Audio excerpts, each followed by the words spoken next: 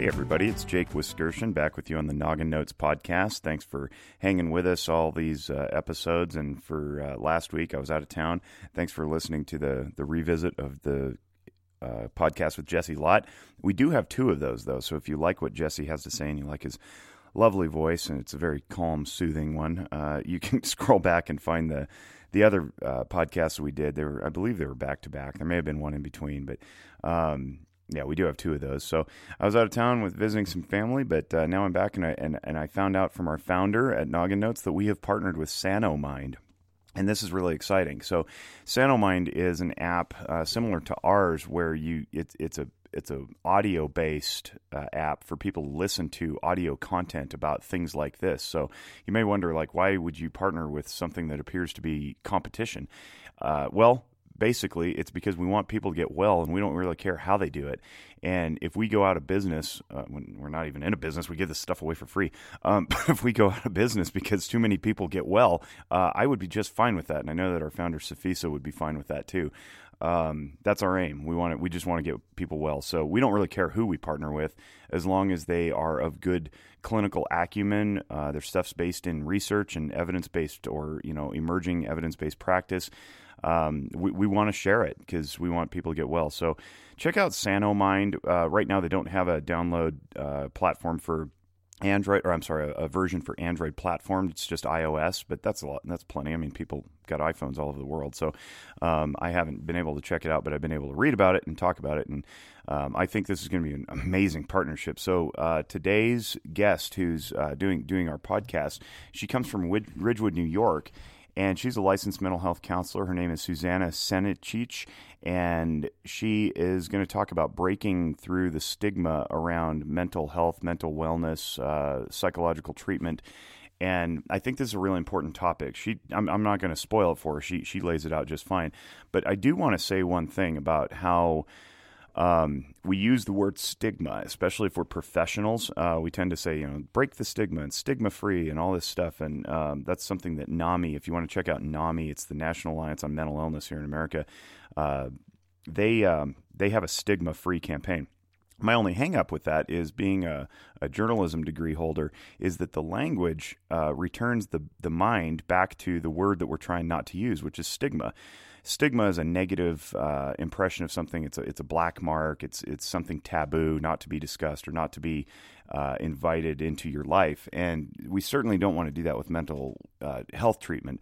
So what I propose is that instead of saying stop the stigma, or using the word stigma over and over again, let's make counseling cool, or let's popularize mental health treatment. So, for example, if we look at any CrossFitter, they won't shut up about how they're doing CrossFit. So you see them posting stuff, and and they map their runs, and they post videos of working out, and this is all over, right? So what the effect is that the casual observer says, well, he's having fun doing CrossFit. I want to check out CrossFit too.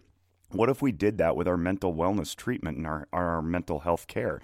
Doing a selfie from the Zephyr Wellness lobby, saying, posting it to Instagram, saying, getting my anxiety treatment on, or learning how to calm myself, or raising my insight today, #insight.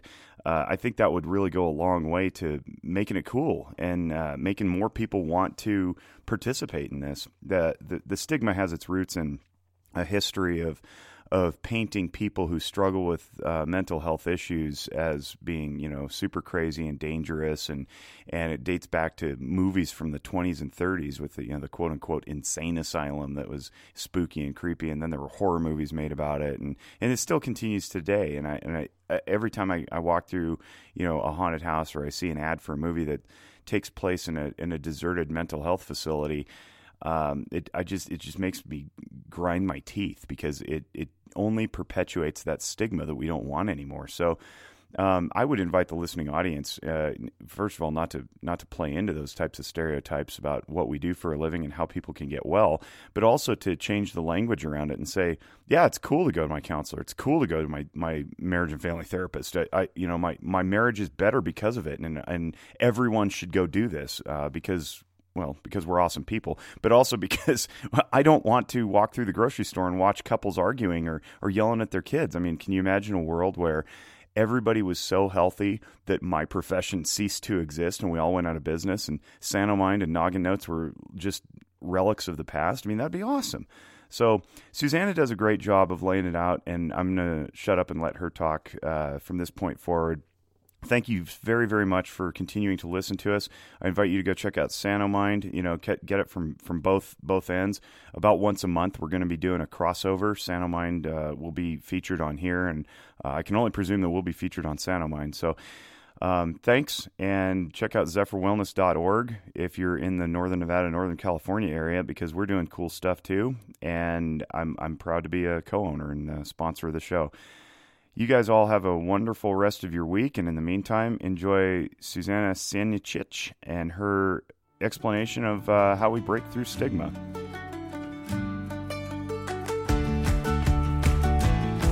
Hi everyone, my name is Susanna Sanicic, and I'm a psychotherapist practicing in New York. And today I will be talking about mental health stigma. I would like to start off by defining treatment in mental health facilities and psychotherapy as a whole, because there seems to be a lot of confusion about what the treatment really is about, and there still seems to be a lot of stigma around it and a lot of taboo, despite the best efforts to eliminate that and to view mental health as another necessary step towards well-being as a whole. I want to speak a little bit about what happens in psychotherapy.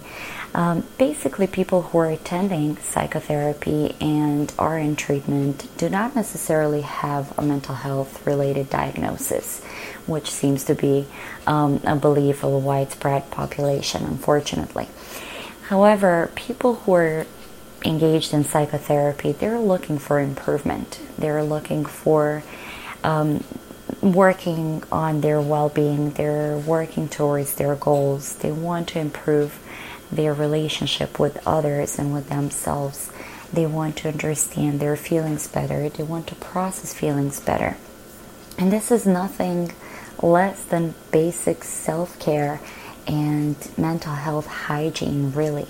The way that you would attend a physician's appointment, perhaps, or a dentist visit, or go for an annual exam with your primary care physician, or get your dental cleaning, even go to the hairstylist or to a spa to get a massage. It's no different than that in a lot of cases, because the way that you're taking care of your body, you need to be taking care of your mind as well. Yes, there are people who are attending treatment due to the symptoms, but once again, you would attend the doctor's appointment if you had physical symptoms. If you have a headache, if you have a toothache, if you're not feeling well overall, if you're feeling fatigued, you would seek help from a doctor.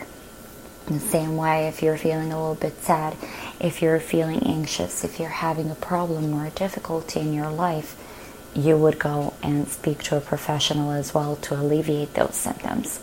Therefore, it is no different than your body. Your mind and your body are one entity. There is no body walking around without a brain, and there is no brain walking around without the body. So we need to take care of both equally. One of the things that I also would like to mention is the definition and labeling of mental health. I personally hear medical terms and mental health terms being thrown around very casually. We would say that weather is bipolar, that a person who was one day nice to us and the next day gave us an attitude, we would define them as bipolar. We would be very quick to diagnose. We would have one day of sadness or not really feel that great that day because, let's say, it's raining and you're stuck inside of your home. You would immediately say, I'm feeling depressed. No, you're just not in a good mood, which is very, very different from depression.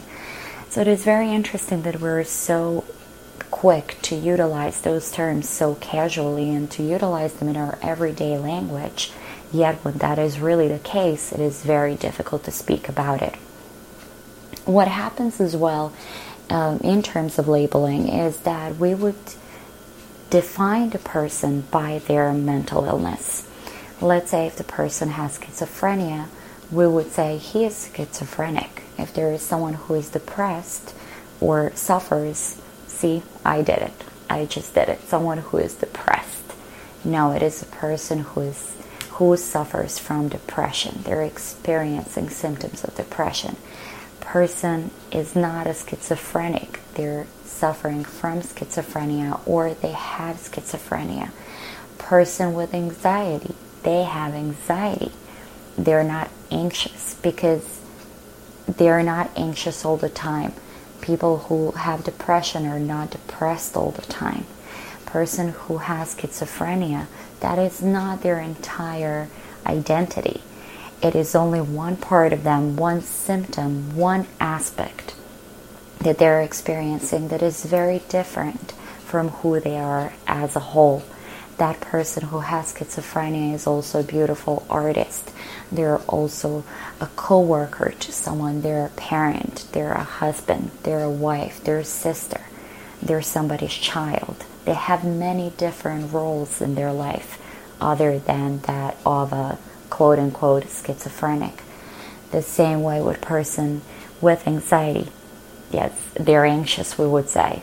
No, they're a person who has a life and anxiety is just one aspect of it. So please be mindful when speaking about mental health. Be very careful about labeling, but also do not be judgmental. Allow people who have those symptoms and who are in fact suffering from a mental illness to seek help without judgment. They take that step towards their better life, towards improvement, towards the better life of those around them, because they want to manage their symptoms just like you would want to manage your toothache to be able to function fluently again. So please be mindful of how you relate to those people, and please seek psychotherapy for yourself as well, even if you do not have any symptoms of mental illness. It is a beautiful thing to experience psychotherapy, to get to know yourself on a different level, and to be able to really speak about your feelings very openly, to be able to get feedback from an objective professional who is going to guide you the way that you want to go, who is going to help you achieve your goals by doing that in the right way that is going to make you happy, that is going to make you fulfilled. It is very different speaking to a professional than speaking to a family member or a friend. Our friends and family members are emotionally invested, and they're going to tell us their opinion. They're going to be overprotective of us. They're going to tell us what they believe is the best for us. But is their choice really the best one for us? Mental health professional is going to work with what works for you. They're going to help you get to your desired destination by utilizing what works for you and by making sure that you're the one that is happy and that you're not only doing something to please others. So please experience it for yourself. I still do attend psychotherapy as well because I want to continue to work on myself, although I am a psychotherapist and I do have the tools, but I just want to be able to take care of my mind, to be able to clear my head, to be able to speak about my feelings and events that occur throughout a week, to be able to cleanse my mind from those emotions that I've been collecting throughout the day, from those stressors that have been piling up throughout a week. So please give it a try. And once again, keep in mind that by attending psychotherapy, by consulting with a professional, by speaking up when there is a problem, you will be able to save many, many lives, including your own. You will be able to become a better person. You will be able to be healthy, to enjoy the life to the fullest, and to be able to enjoy those around you and your surroundings and everything that you do in the best and healthiest way possible. So please, let's together work on eliminating stigma. Let's stop making mental health a taboo. Let's stop judging those who are experiencing symptoms, and let's join in with making the world a better place with them. Thank you for listening. Have a wonderful day.